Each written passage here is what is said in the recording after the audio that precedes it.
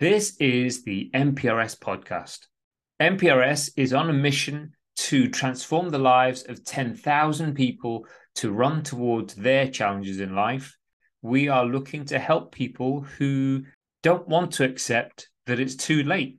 We're helping them to transform their lives by getting them to move better, getting them to nourish their bodies better, getting them to do the things that keep them strong, and finally help them with their mental fitness, their mental health. Thanks for listening. So let's jump right in. So, thank you all for coming. This is a talk I entitled Running, Change Your Life One Step at a Time. And it's in aid of two charities, British Red Cross and York Mind. And I just wanted to say a massive thank you to everyone because we've raised over £300 just this evening. So that's wicked. And I'll tell you why they're important. So let's start at the beginning. Running, for me, started back in 79. So 79 was the year that my parents were running away from Vietnam.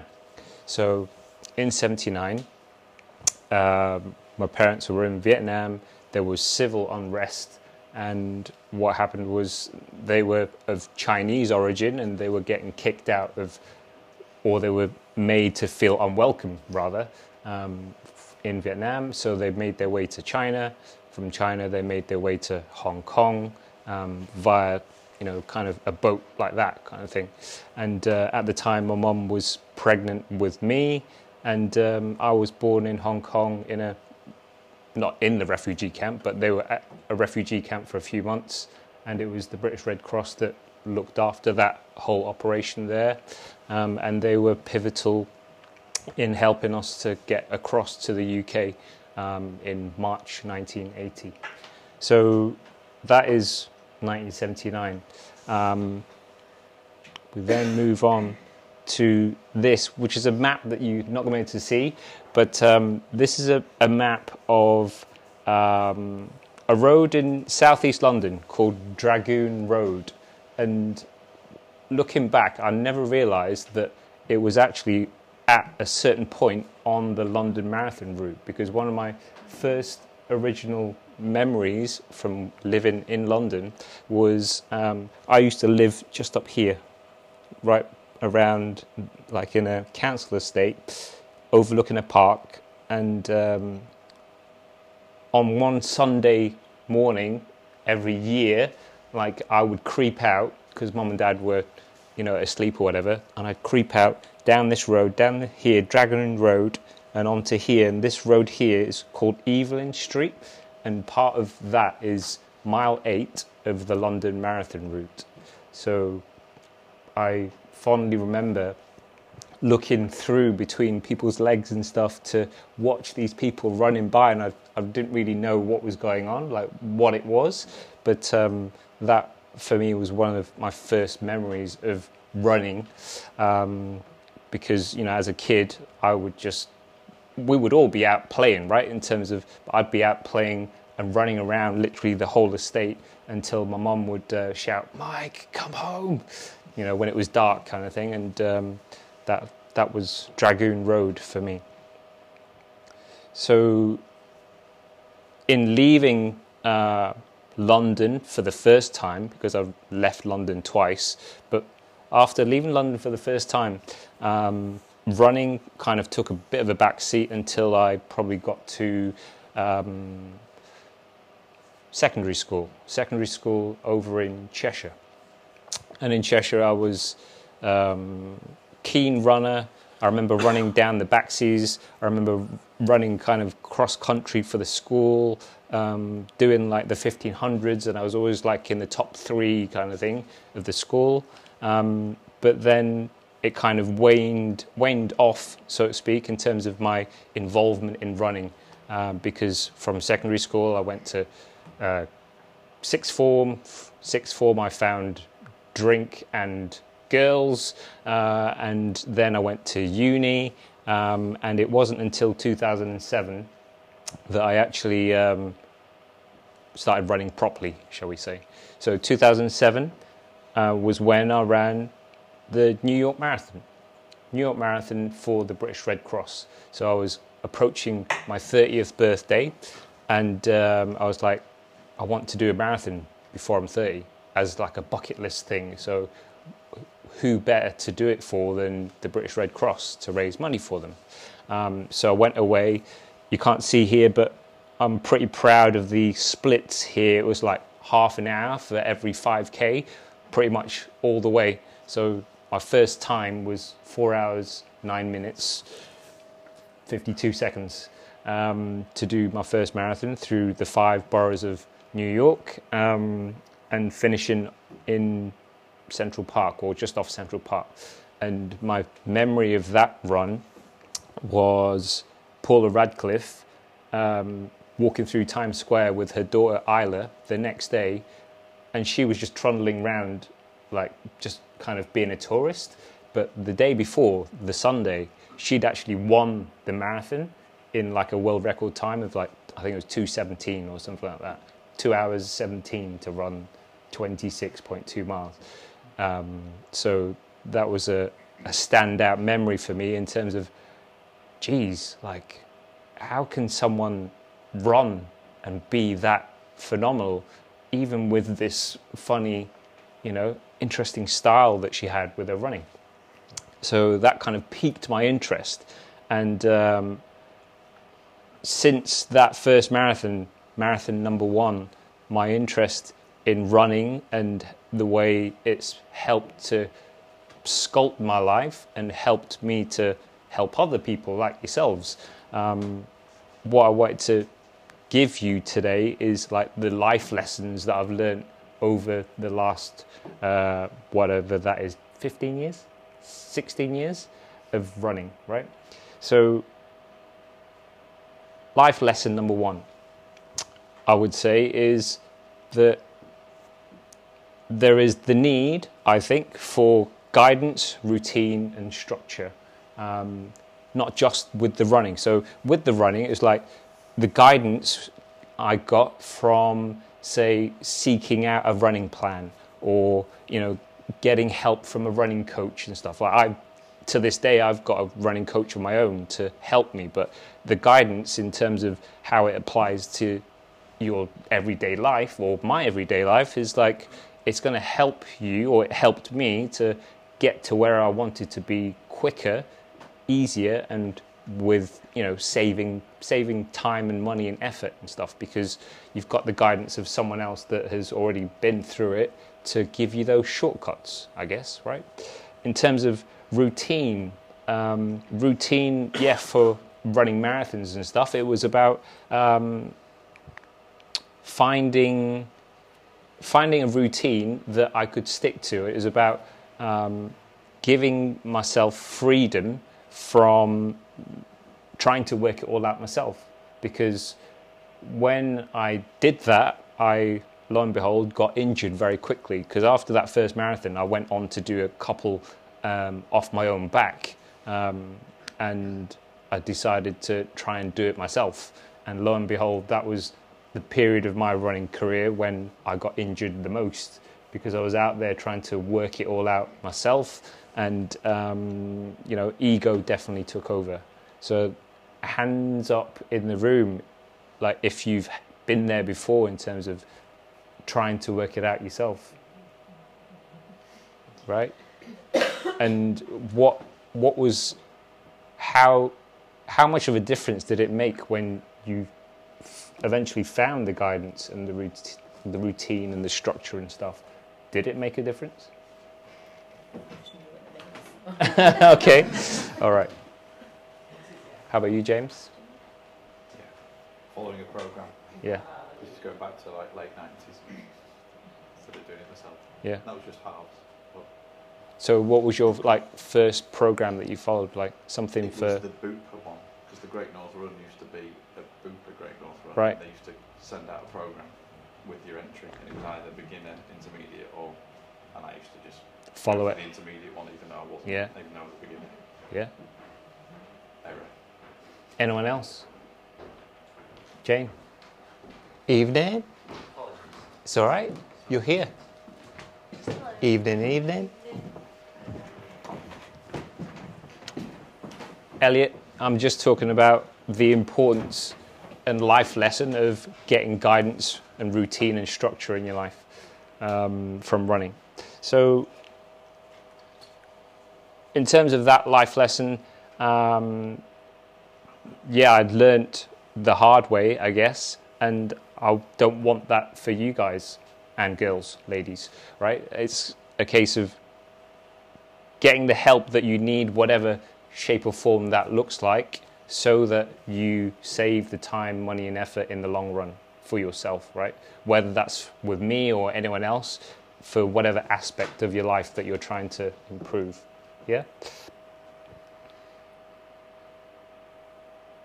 The next life lesson that I thought was of importance or has high importance is looking at the kind of goals that you have. And I think it's wise to, one, have a goal, but two, to have a goal that stretches you, right? Since running that first marathon, then found out about the World Marathon Majors. So World Marathon Majors is like the collection of, is it 6 now? Six marathons across the world. So you got like Tokyo, Chicago, Boston, Berlin, London, and New York. Yeah. So out of those 6, I've done 4 of them. So I've got 2 left. So I've just got Boston and Tokyo to do. But like the importance of having an impossible goal, or a goal that is going to stretch you, is that it helps you to change the person that you are, right? Because right now or let's say for me, I was a very amateur runner, and the kind of runner I need to be to say get into Boston is, few and far between, but it's going to stretch me. It's going to raise my normal, because we're all creatures of habit, right? And this is why I bang on about habits all the time, because your habits create your current level of normal, yeah? And when you're in times of stress or whatever, you're going to always fall back to your habits, right? Your ingrained habits.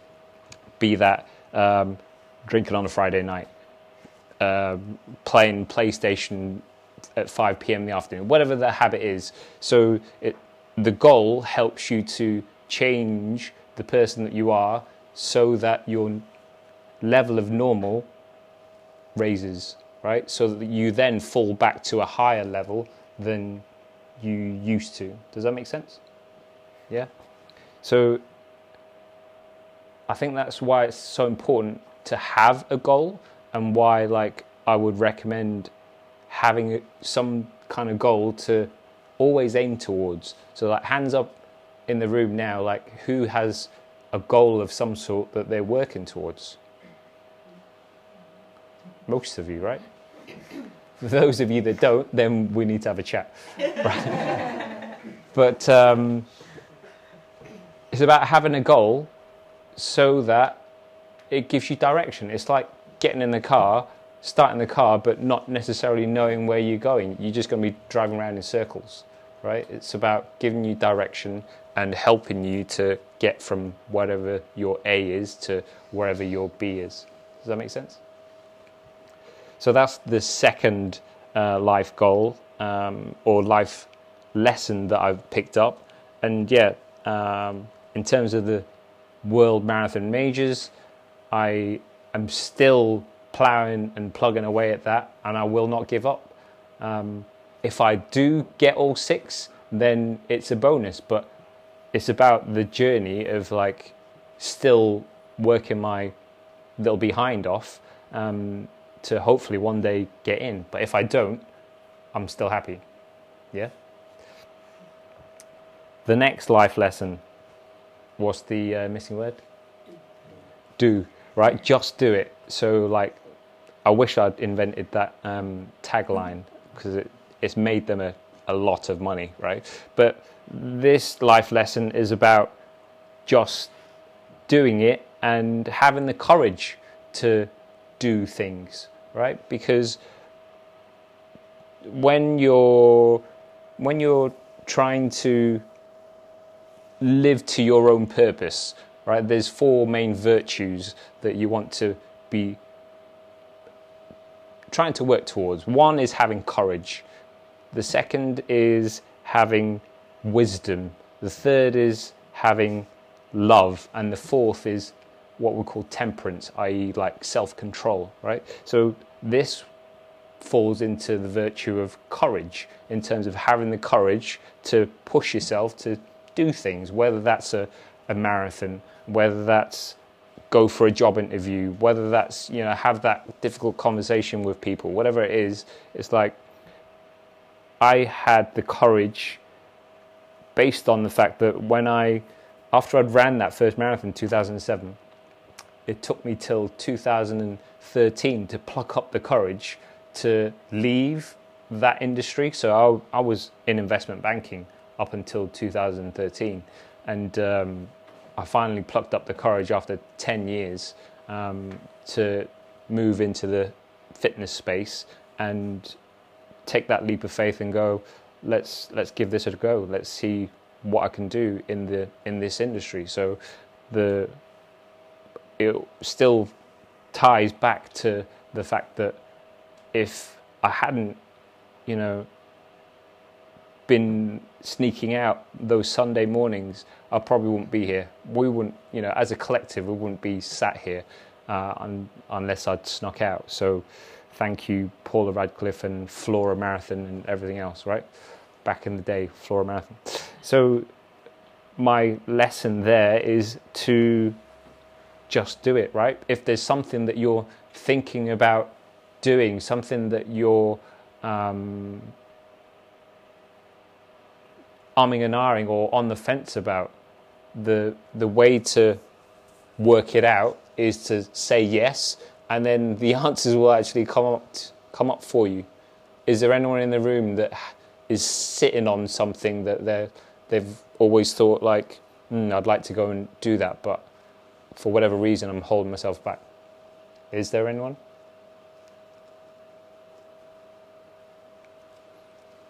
Shy. Right? Because the other way is like people hold themselves back through trying to pursue perfection, trying to get it 100% right every time, right? And that is the paralysis of perfection, in terms of it's never going to be perfect, right? So it's all about having the hubris to know that sometimes SHIT is going to hit the fan, and it's about how you respond to that when it comes along. Yeah?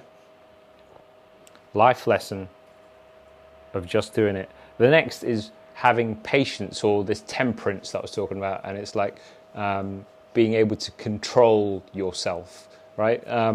The story behind this one is Loch Ness Marathon, right?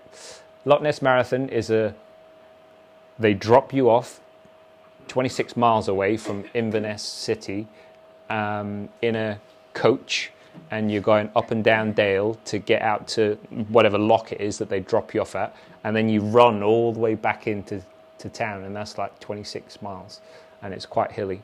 But patience, the lesson I learnt the hard way was when, as the 26 miles rolled past and we were on this bus, we got more and more desperate for the loo, and there were no loos on this toilet, on this coach, right? And every bump, like one more person was standing up from their seat ready to like jump out by the time we got there. And that was a big lesson for me in terms of not just not drinking so much before you get on the bus, but also just a lesson in controlling your own body and having temperance, right, in terms of like being able to hold yourself back. But the lesson, the life lesson, not just for running, is having the ability to delay gratification, right? Because at any moment in time, you've always got two options. The easy option, which is going to give you the gratification now, the satisfaction now, and the harder option, which is going to delay the gratification. So say with a run, right, it's like, do you bolt it now and you get the endorphins, but potentially you're running too hard right now, and therefore it's not within the plan, because the longer term goal is to run a marathon, say, or something, right? Does that make sense? So that's the value and the importance, I think, of having patience with your running and with everything else in life.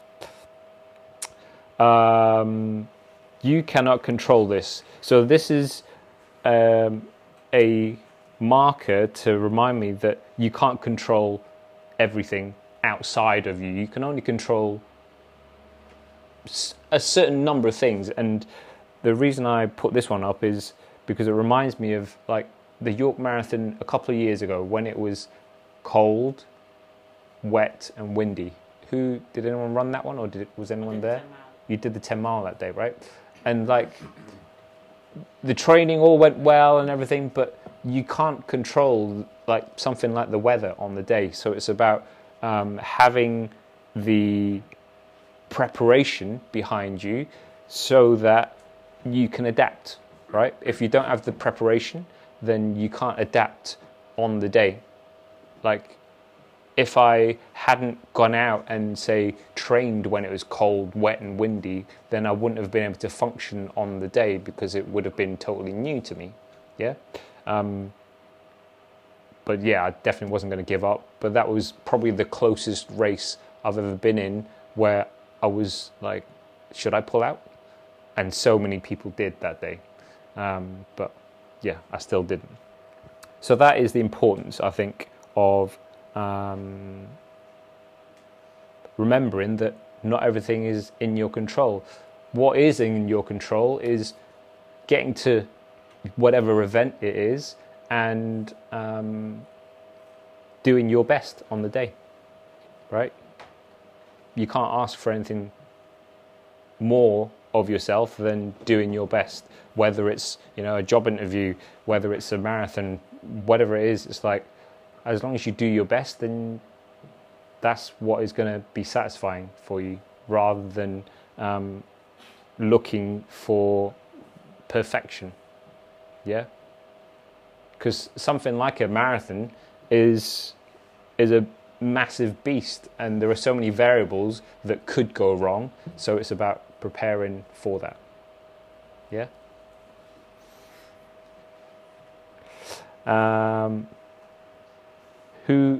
Any clues or any guesses as to who your biggest rival is? You doubt. Yeah, yourself. Yeah. I think it's yourself, right?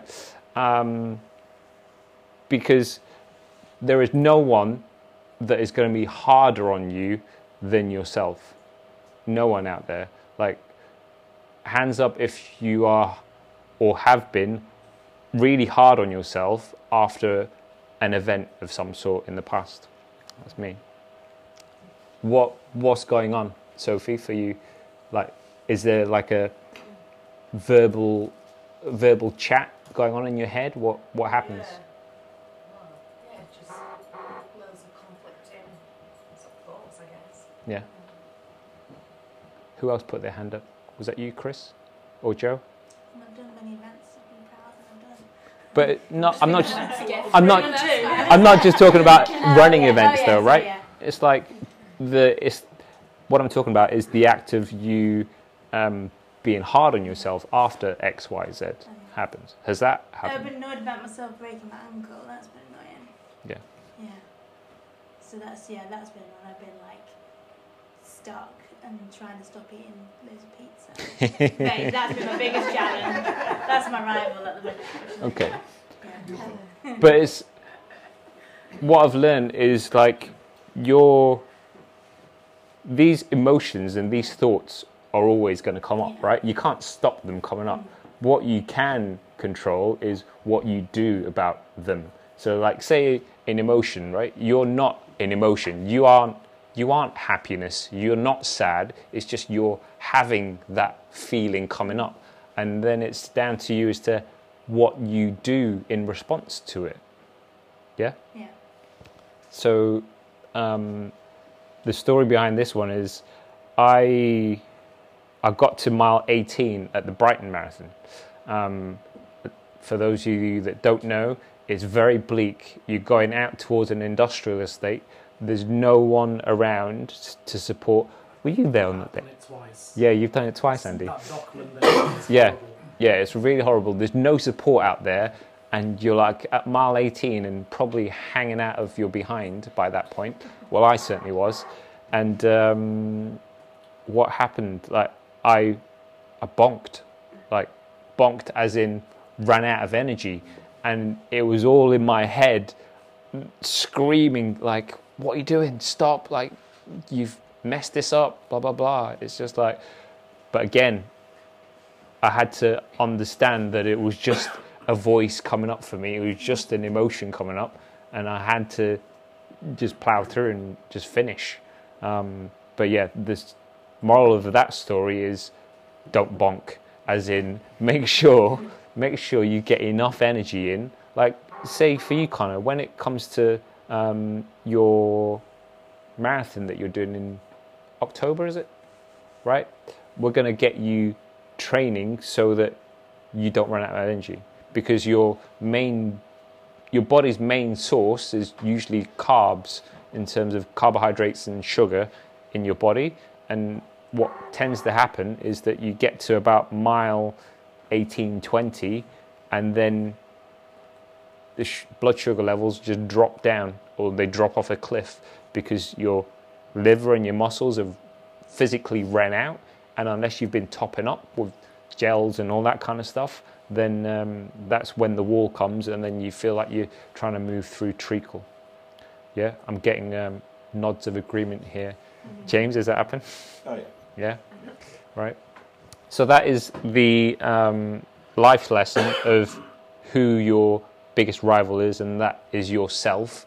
But it's surmountable, I would say. Like, the more you do it, the more you can then build that trust up in yourself to see things through, rather than give in to whatever that thought or emotion is when it comes up, because it's discipline. That's what you're kind of driving, right? The more you do it, it's just like a muscle. The more you take action despite what your feelings are telling you to do, the better the self-discipline, the better the self-confidence, and the better your self-esteem as well. Yeah? The next life lesson is the 4-letter word. Any ideas? This is before the 9 o'clock watershed. So what's the word? Time. Nope. Nope. Mike. Nope.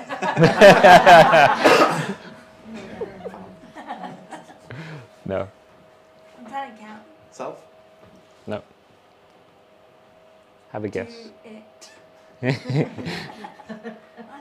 Kind. No, yeah. Nope. Any guesses? Any more?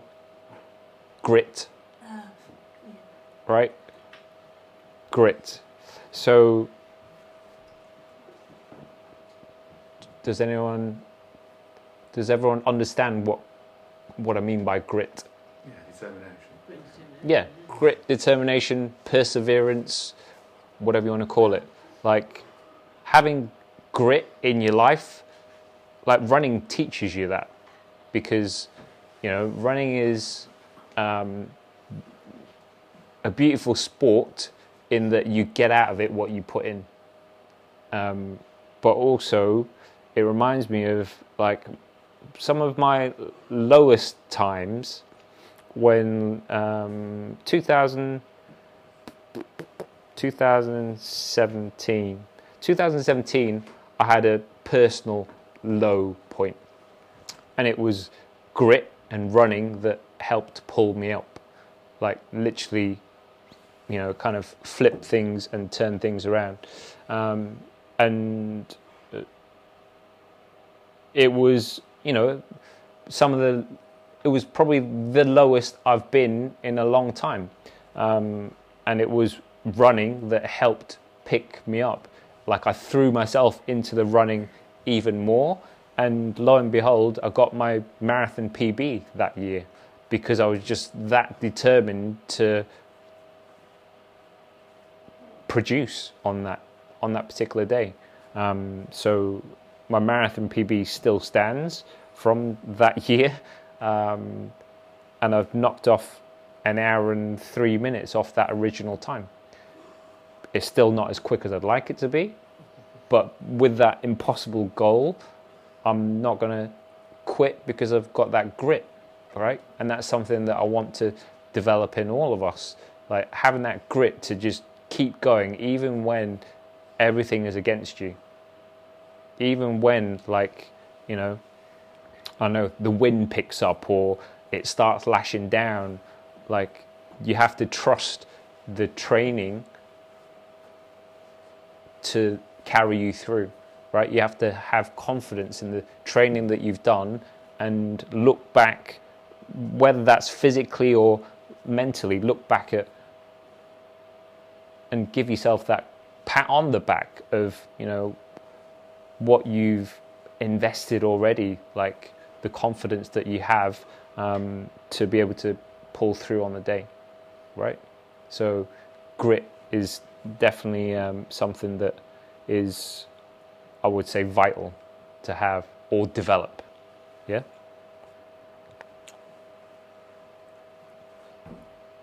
This one is a biggie. So since 2007, I've ran 35 plus marathons. And if I didn't find joy in doing it, in the training, in the process, then I would have stopped ages ago, right? So in application to running, yeah, it's about finding the fun, like finding what aspect of the training and everything else that you enjoy, whether it's literally the pushing, the pulling, whether it's the pushing yourself in training runs, whether it's training with other people, whatever it is, you've got to find the joy in the process, because that is what's going to keep you going longer term, right?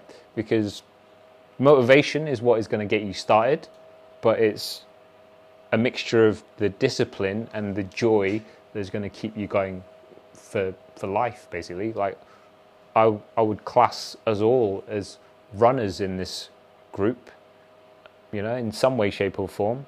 And we do it because we enjoy it, right? It's not our job. It's not our job to go out there and win the events and stuff that we're doing. We do it because we find it fun, because of the way it makes us feel, right? So if you could sum up what running gives you in one word, what would it be? Elliot?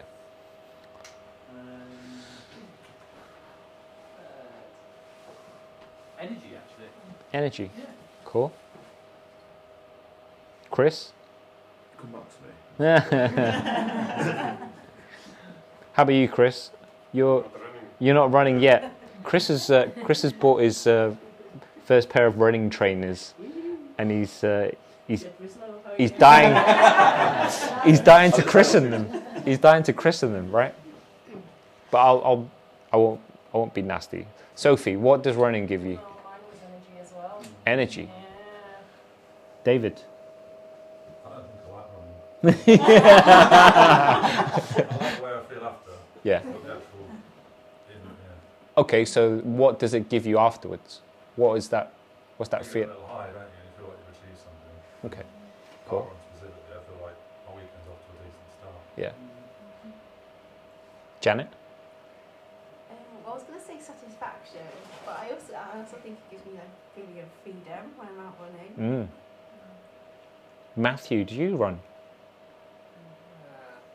No, but I did like it when I was like, oh, yoga. Yeah. That's cool.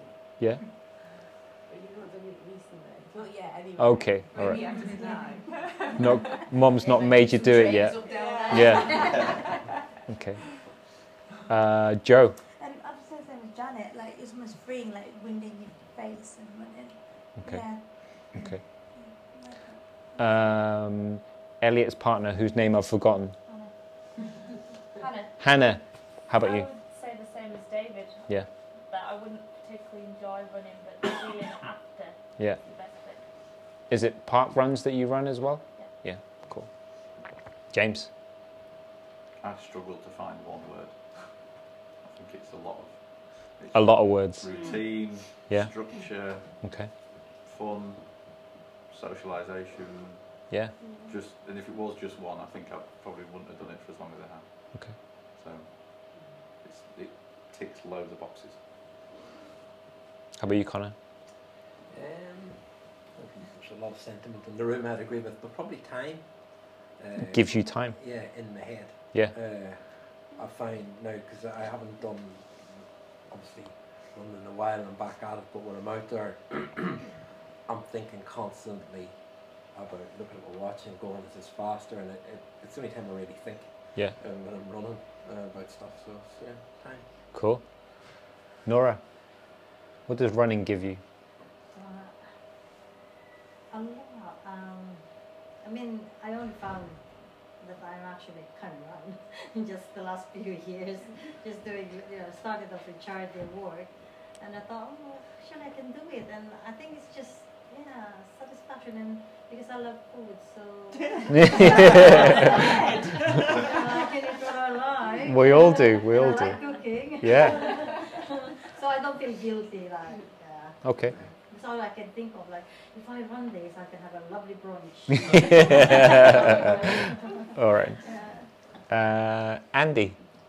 Contemplation. Contemplation. Sometimes- So similar to Connor. Yeah, if you go out for an hour run, you cannot escape your own mind. Yeah. You don't have a TV to distract you. You don't have, something that can take your mind away from something. You have to kind of wrestle with the idea. Yeah. If anything's been bothering you in that day, you can sometimes put the world to rights on a run. Yeah. Yeah, I think I've had some of my best thoughts and ideas and stuff when I've been running. I like Definitely. a rage run. Rage Like run. if you've had like a I'll be busy doing day that at on work, Sunday. and then you just like, right, just get it out. Right. And then like you have the argument in your head and you Sunday. feel like you're running really fast, but you're probably not. But at the end of it, you're like, oh yeah, I won that argument. Nice. Satisfying. Yeah. It makes me feel motivated after I've Motivated. done a session. Okay. I get home and I get back to work and I'm up for the rest of the day. You know what I mean? All right. So yeah, it gives me motivation. Julie. I've been running a lot of years, and over the years, my main two are adventure and friendship. It's taken me a lot of places of running, and made a lot of friends. Will continue to do so for many years to come, right? And how are you, Alicia? Mine's similar to you guys. Headspace, just a bit of me time. Yeah. Yeah, sort everything out. Cool. I'm all of those, but I would say freedom. I think, like the fact that you can go anywhere in the world and just pack a pair of trainers and some shorts and a t-shirt and just go and explore is wicked. And to get Strava in another country is also also a bonus. Also a bonus. When I went to Australia, I travelled there on my own once, and going to parkrun there, it was just the best thing in the world, because it's like, I'm here completely on my own, but I feel like I'm with friends. Yeah. You know, it was Wicked. So, where am I now? Where has running got me? So, now I'm very proud to say, we run the programs at MPRS, and I'm at the stage of my life and business and career where I'm helping other people to run towards their own challenges, whether that is running events or anything else. Just the word challenge rather than running. It's the word challenge. That's what I'm helping people to do. And yeah, they're the life lessons. Less about the technical things, but more about the overarching ideas and insights that I've picked up over the last 15 years of proper running. Right? I've not started that. Has that made sense so far? Cool. Q&A. When's the pizza coming? No one's making it. Right, I'm just gonna go. Yeah.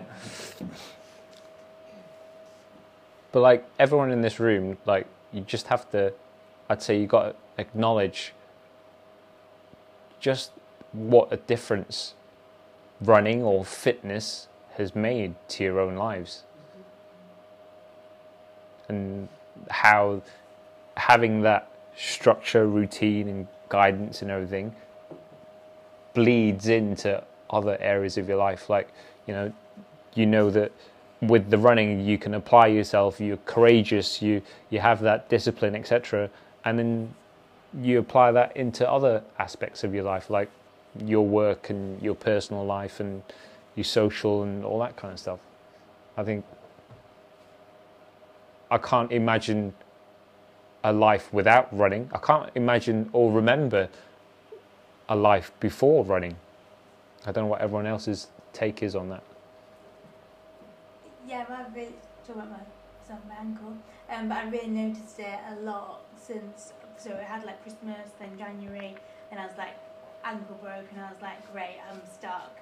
And then, but I did find that my upper body was very strong with more the training when I was like carrying myself around with one foot. So I was pleased with that. I could see my body had changed. But then I just realised the last kind of 5 weeks how much I missed the running, but also how then I've gone to old habits, because I'll be like, oh, I can have wine on a Thursday. So I'm not and then I'm like, oh, then I want pizza on a Friday, and I'm not doing any running this weekend. So easy, like how it definitely gave me a routine without me knowing, and without me even wanting to do the other things. But now I don't get any of those endorphins from running. I've been eating like Easter eggs and like having other things. Are they even on sale? I've had 2 Easter eggs already, which is really bad. And I was like, before Lent started out, I had 2 Easter eggs. And I was like, Johnny, you need to stop this because that's not good. So I was trying to find joy in food because I couldn't get it from, I was very immobile. Yeah. But now I can walk around a bit more, I'm getting out a bit more. But I was just basically stuck at home, foot up, eating Freddo's Easter eggs, drinking wine, which sounds great, but it's not really sustainable. Yeah. Yeah, so that's what I really, so I just need to get my ankle fixed and then run this year. That's my plan. You'll get back. Actually, just do a park run. Will be exciting to do.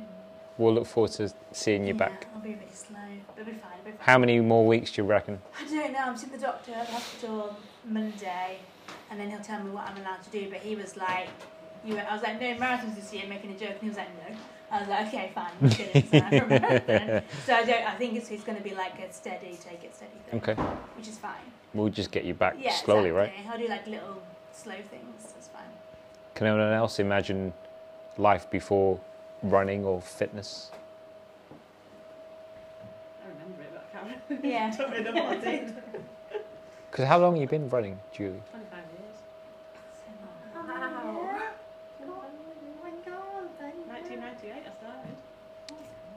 And what made you start? A friend. Yeah. She just said to me, should we go do the Great North Run? I was like completely unfit, never run in my life. And I was like, okay. Not looked back since. What's been your most favourite run? Or you don't have a favourite, do you? I like the Disney runs, and I've done New York Marathon twice as well. But probably one of the best holidays was we did the Washington Marine Corps. So obviously all the Marines are there on the course. Yeah. Are you running with them? Hard life. Yeah, they're marshalling. They just stood Oh, there with eye candy. One of the pulls for us all when we first found out about that one was that somebody said, if you injure yourself in the last mile, a Marine will carry you over. You're there taking them We're the opposite gentlemen. Yeah. But yeah, apparently that happens. I love these origin stories. So, Connor, how about you? Like, can you remember when you got into fitness? Yeah, well, I was pretty active and very fit when I was younger. Okay. And then my work career took over, I sort of got lazy. I quite like that lifestyle you mentioned. Well, it's not. And like my weight, like when I was early 20s, I was 11 stone. My weight's ballooned as high as nearly 18. Okay. So, and I've always been a yo-yo. You know, I'll do it for a period of time. I don't have patience. I never was able to, despite me thinking I'm the most laid-back person in the room, I'm not. And I've never been able to sustain it, and I'm in a unique position where I'm not working at the moment, and it's allowed me to sustain it, and probably for the first time, it's allowed me to see long-term results. I can do things like 2 years ago I did a charity cycle and trained relentlessly for it, but then I can't get the equilibrium right in my life, with my family, sort of. But I can only do short periods, but now this is sort of, for me, is trying to sustain long-term habits, and I think I'm actually haven't ran in 10 days and I'm really missing it. And it's like, because I was starting to get into a bit of shape and then I was like trying to push myself time-wise. But I can totally empathise with a lifestyle where you're not training, because I've done it for a long time. Yeah. But I would challenge you in that, don't be so hard on yourself. It's 10 days. Like. Yeah. Oh, no, but I'm fiddling my thumbs. So, yeah. James, when did you get into your running? Quick story, try and do the quick answer. 96, I think the first time I did Great North Run. That was my brother-in-law got me into it. And I used to do it every year and did nothing else. So I'd train for 3 months and then do it and then do bugger all for 9 months. Which is weird when you look back and go, why did I do that? I don't know. I guess I didn't love it. I was busy, just wasn't a thing. And then, I can't remember how I did that for about 9 years running. And then didn't do any other events. And I think it might have been like the start of the Jane Tomlinson stuff or something like that, maybe York 10K or I don't know, and then joining the York Marathon and the running club. Yeah, and so I've actually always run. I'd go out and do a little bit here and there, but not actually training. So last 14 years, I would say 12, 14 years, I've run all the time. Wicked. And I guess similar to Connor in a little bit, last 3 years, work situations changed, just allowed me a little bit more time to come and do things like train with yourself during the day, and that kind of thing, just a little bit more freedom, and has allowed that focus. And that's why I've always run, but I've never looked after myself. I've thought that was enough, even in the last 10 years. So that change in the last year has been the biggest change. Yeah. So I didn't lose any weight. I just ran 20 miles, 30 miles a week, and then just ate 20 miles of food a week. Indians. And that's the life lesson. Yeah. And realising that even at this age I can get faster has been a massive incentive. Yeah. Massive incentive. But we've all. So there's time for you yet. I'm not that young or old. But you're younger than me. That's what I mean. Yeah. But we've all seen like the change in you, James, and it's just it's been phenomenal. No, been phenomenal. It's just over the last 6 weeks. Oh no! No, it's changed since I've. Right.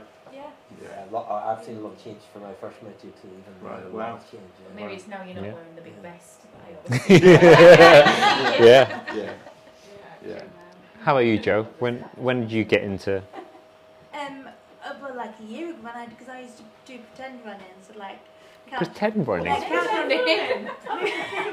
couch to 5k I kind of did, and then I'd do a bit of running, and then I just couldn't I didn't like it, because obviously I wasn't running properly, and then I wouldn't get injured, but I wouldn't I'd feel a bit achy afterwards, and then I never got into a routine, and never did any exercise at all, never did any PE, and I've always just been not active at all, but then I was got a bit older and was I want to do something to be healthier. Okay. So yes, when I joined you, that was the first time. Wow. I went on and off the gym, but that's just before you go on some holiday, and then you do the gyms, then you can look good on holiday, and then eat everything, and then come back. So it was that kind of cycle. Right. Yeah. But I actually enjoy exercise now, whereas I didn't before. I did it because I felt like I should, because I was going to an event or something like that. But yeah. Okay. Chris? I used to be a decent runner when I was in my teens and my early 20s. I ran for a club called Keithley Road Runners.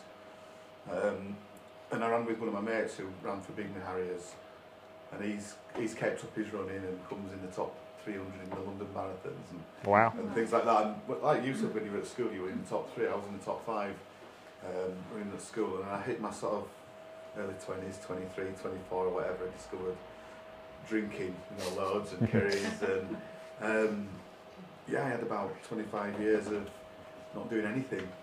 Just going out and drinking and hardly getting any exercise. And then 2020, I remember thinking I'll join the gym. I didn't really enjoy it, so when COVID hit and the gyms were closed, I was really happy.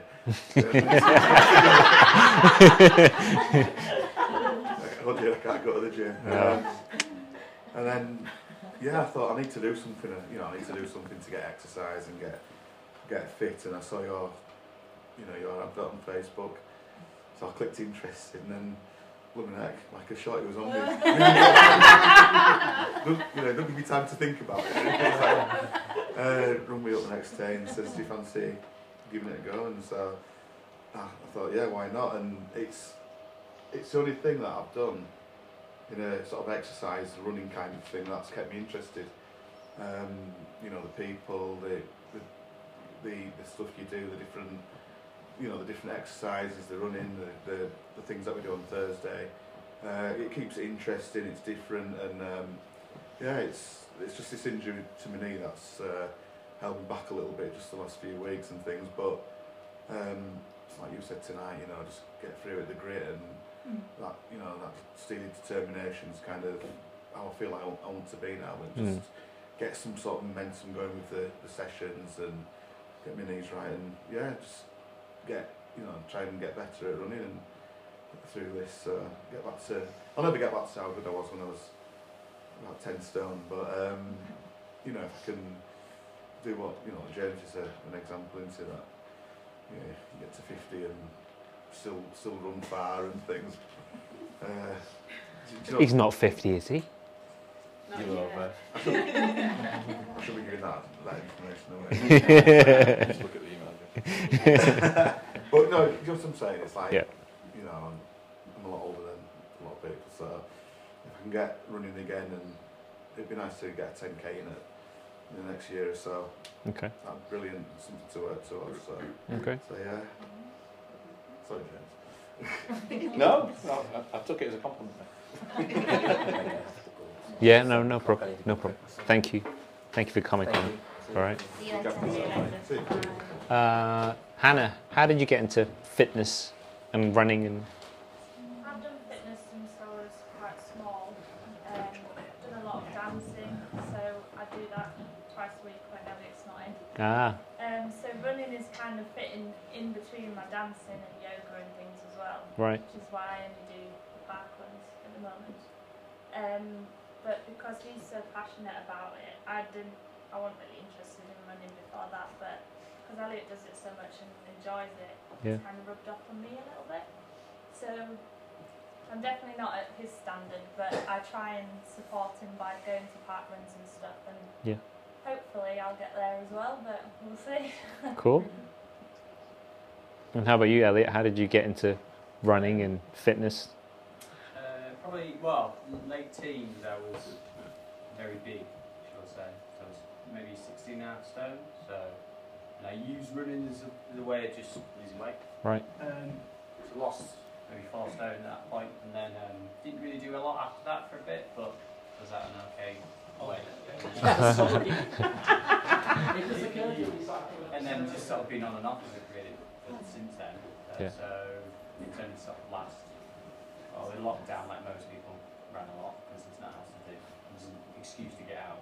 Yeah. And then last sort of 6 months-ish, probably about a year, I started on it a little bit more and decided, well, I want to try a marathon before I'm 30, so and that's obviously what I've been doing since. And Sam's having hamstring problems and varying other things. I feel like I'm getting there and doing quite well, so and hopefully I kind of want to carry on and do more, but just need a little bit of help just to get over the line. Yeah. So to speak. Well, Elliot, can I share which run you're doing? Yeah. Elliot's running the Leeds marathon? The first one, May. Oh, May. Yeah. Rob Rob Burrow, sorry. Yeah. Big old hill. Lots of hills in Leeds. Yeah. I'm doing that. Yeah. No, we're doing it. How about you, Nora? How did you get into fitness? I get into fitness. I think that was actually during the pandemic, isn't it? When I scroll, like, oh gosh, my car, okay. But it's just, at the time, I thought I need to have a focus because it scares me. Well, it scared me at the time, COVID and all Right. that. Working in the hospital, and I thought I need to get some focus. I started, started running in 2018 when, well, that is pre-pandemic, but I didn't really take it seriously. I did run, we raised charity in ICU, that's in Leeds, and then yeah, I started doing some training with you, and I thought you can just run and do nothing else, but I didn't realize actually it's a combination of everything. Because apart from running, I am a yogi as well, and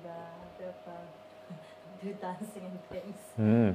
So and I like trekking, mountain, and actually when I'm doing this training with you, I managed to achieve all of that.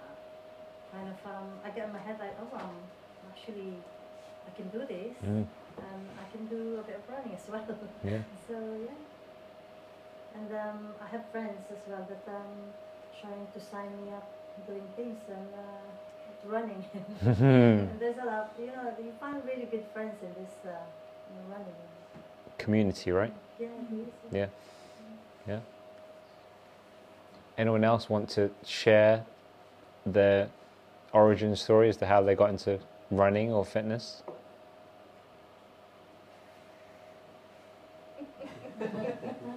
Shy. That's all right. Questions? What questions do you have? Any burning questions? What would you like to do in marathon? I'm intrigued. What's your goal? I just want to get a Boston qualifier. Which is? Anything sub 3:10. Is that for everyone who runs the Boston Marathon? For my age group. Oh, okay. For a male 43-year-old, I have to run sub 3:10. Is that more strict? I think it's 45. So is it strict to the older you are or the younger you are? How does it work? The younger the older you are, the more grace they give you, so they make it easier. Okay. Yeah.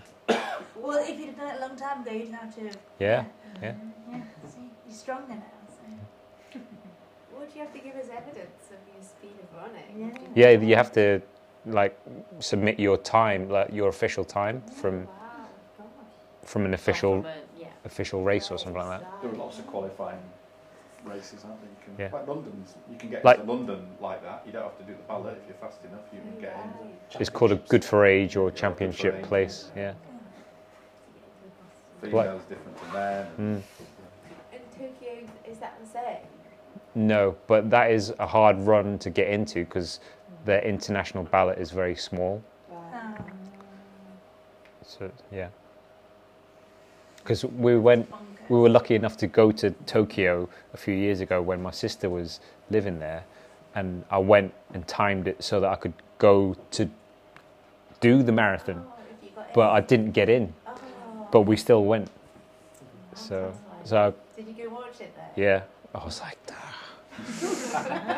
but I was very happy that I wasn't running that day because it was cold and very wet.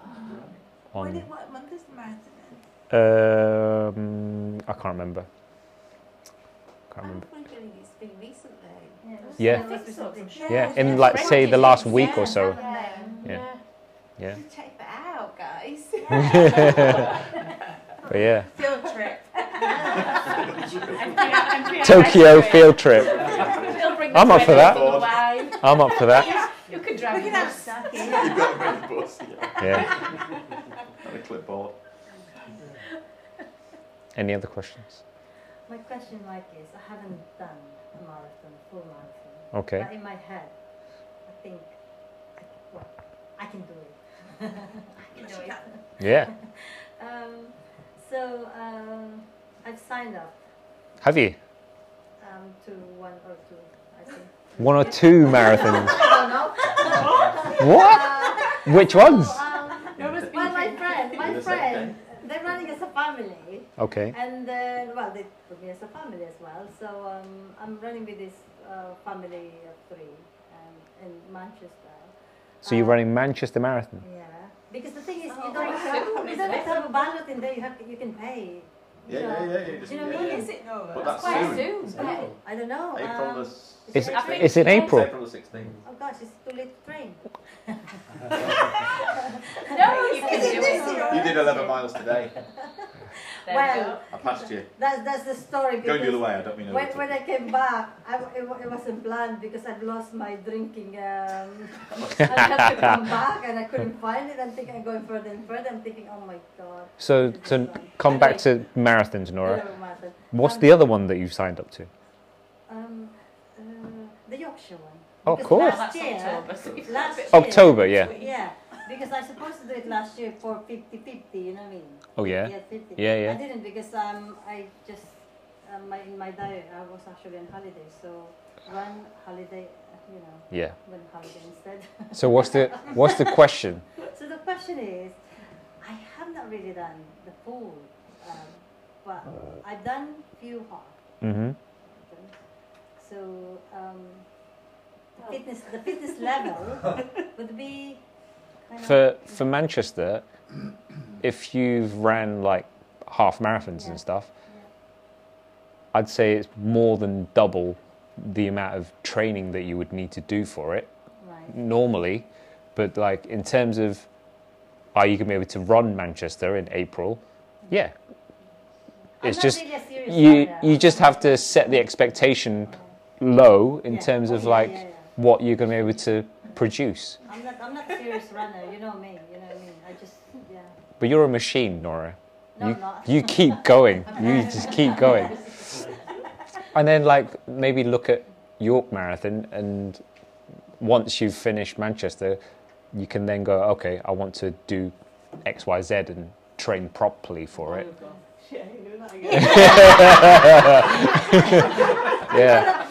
Yeah. That's a good idea to sign up for 2. Yeah.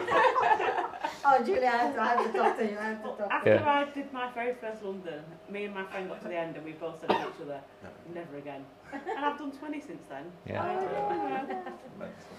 That's encouraging. Yeah. Yeah, Janet, it's not going to be your first and last. One thing that I said I'm not going to do again is the trail half marathon in Castle Harbour. I just find it is really testing. I've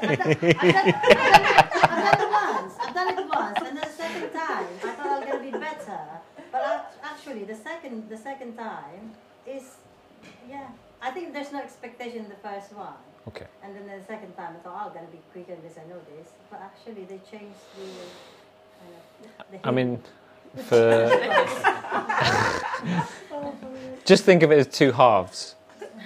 You just got to get to halfway and then run back. That's what you got to do. Don't turn around. No, don't turn around. Yeah. James, are you doing Manchester? Oh No. no, you're doing Lincoln. Yeah, same day though. Did you do Manchester last time? I've done it before. That's why I keep wanting It you was to my do first one. It was my Manchester first one. Is it yeah. flat? Very flat. It's the flattest one in Oh the gosh, thank country. goodness for that, because every time I see hills, it's like, this is flat, this is flat. Yeah, You'll have like climbed more today than you'll climb on the whole of the Manchester Marathon. It's something like 50. it's really flat. It's 50 foot over the whole. Yeah.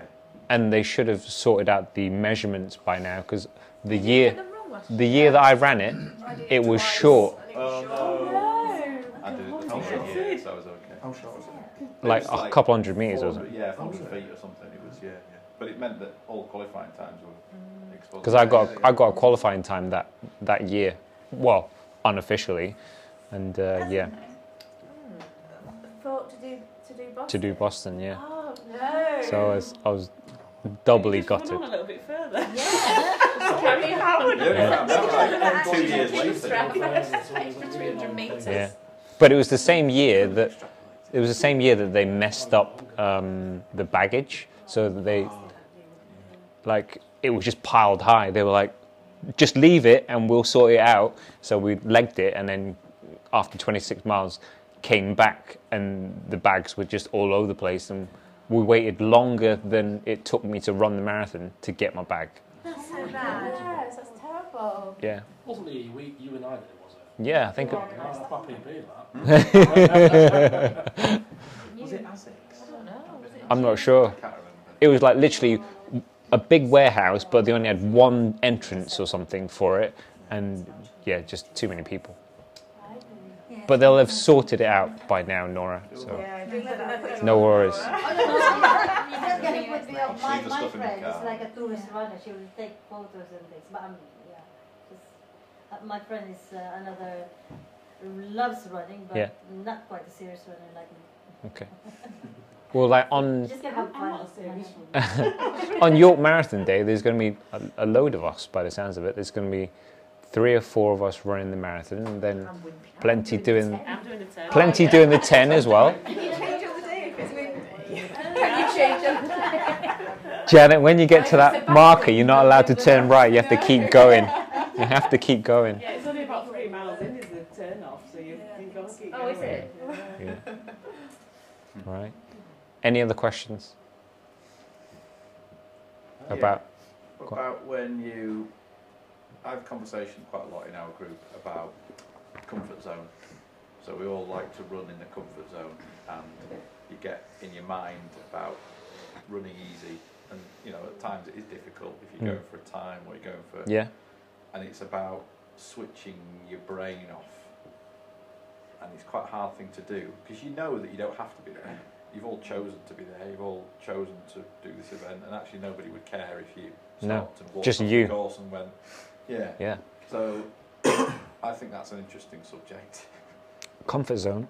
Sort of making sure you don't fall into the comfort zone, and where you take your mind to kind of go, right, I'm 80% of the way through this race. This is when it's going to get really hard. I just need to push on. Yeah. How do you do it? I mean, I've done it, but it's not nice. And I think it's. What do you do? What do you think about? And as a marathon progresses, your cognitive capacity starts going down like this. Like you forget what you're seeing. You can't do maths in your head. You can't go, okay, I'm on target or whatever. I literally have to look at my watch to see where I am and just keep pushing because it gets so hard. But I make it into mental blocks, or split things up into mental blocks. Like, okay, I just need to get to that next lamppost, and then literally give myself a pat on the back, or a psychological yes, right, I've got there kind of thing, depending on how hard you're pushing. But I think for a marathon, I always split it into kind of 2 parts anyway. Kind of get to mile 20, 21-ish, and then see what you got left in the tank, and then let rip. But you want to get to mile 20, 21, because that's usually the longest that you've ran in your training, right? And after that is kind of not no man's land, but it's uncharted territory in terms of what your body or how your body's going to respond to it. So I would say temper it and be really honest with yourself as to how you feel when you get to mile 20, 21. In some races, I've known that the wheels have fallen off at mile 15 or something, and it's just going to be a hard day at the office, and you just got to grit through, right? But others, I've got to mile 20, 21, I'm come on PB day when I did that 3:06, I was flying, because I was confident in the training that I'd done, and I was literally talking myself through the run. I had my own mantra, So maybe that's something that you could, like a short sentences of some sort. I'm not going to share with you what my sentence was, but I just kept screaming this sentence out at myself, and just focusing on that. A trick that Paula Radcliffe does, or has done in the past, was she literally counted to 100, and she'd just keep counting to 100. 1, 2, because she timed it so that by the time she counted to 100, she knew that she'd got maybe another mile in or something like that. It was three 100s for her was a mile. Wow. Jeez. Wow. Have you been trying it out, James? I'm not going to be doing 3 seconds a mile. Yeah. But 5 minutes. it's whatever works for you to mentally shift from focusing on the pain that is going on to something external. Yeah, I've heard right? people say like once you get to 20, do the last 6 miles, do 1 mile for a person that Yeah. One, Yeah. So mile 21, think of that person for 10 minutes. Yeah. Think of the next person for 10 Yeah, minutes. yeah. It's quite a nice trick, but it's just different. Yeah. Or And you get some- to the last 3 miles and you just say, it's just park run. That's all it is. But park run's still a bloody long way. or you can like delve into a bit of the dark side and kind of use that as kind of fuel in terms of, yeah, like kind of almost rage in terms of think of someone, just thinking out loud here, like think of someone that you really hate, and if you run this next mile really well, then something bad is going to happen to them. Or you've got to beat them as well. I was thinking. or like, you can go down the route of I'm running and this is going to be to the benefit of, say, someone, right? Like it's about whatever works for you to keep you going. Does that answer your question? Mm-hmm. Yeah, there's a few tricks. Memories of past accomplishments sometimes. That's a good one. I had a bit of a nasty rivalry with somebody in my early 20s at the club, and he said before the race, I could beat you over any distance. This was at the Brass Monkey Half Marathon. Yeah. 12 miles in, I overtook him on the overpass. And when I have those rough runs, I visualised me overtaking him. And it's like 16 years later, still do it. Excellent. That's good. I like that one as well. You can do whatever you want because no one else needs to know. It's just the idea, isn't it? Yeah. Just different ideas is a good one. Yeah. Thanks for listening to another episode of the MPRS podcast, where we're talking about all things health and fitness related so that you can run towards your challenges in life. If you haven't already, smash the subscribe button. And if you want to find out more about how we could help you, then either go to our website, michaelfan.co.uk, or you can DM us directly on 07949 252 232, and we will get back in touch as soon as we can. Look out for the next episode.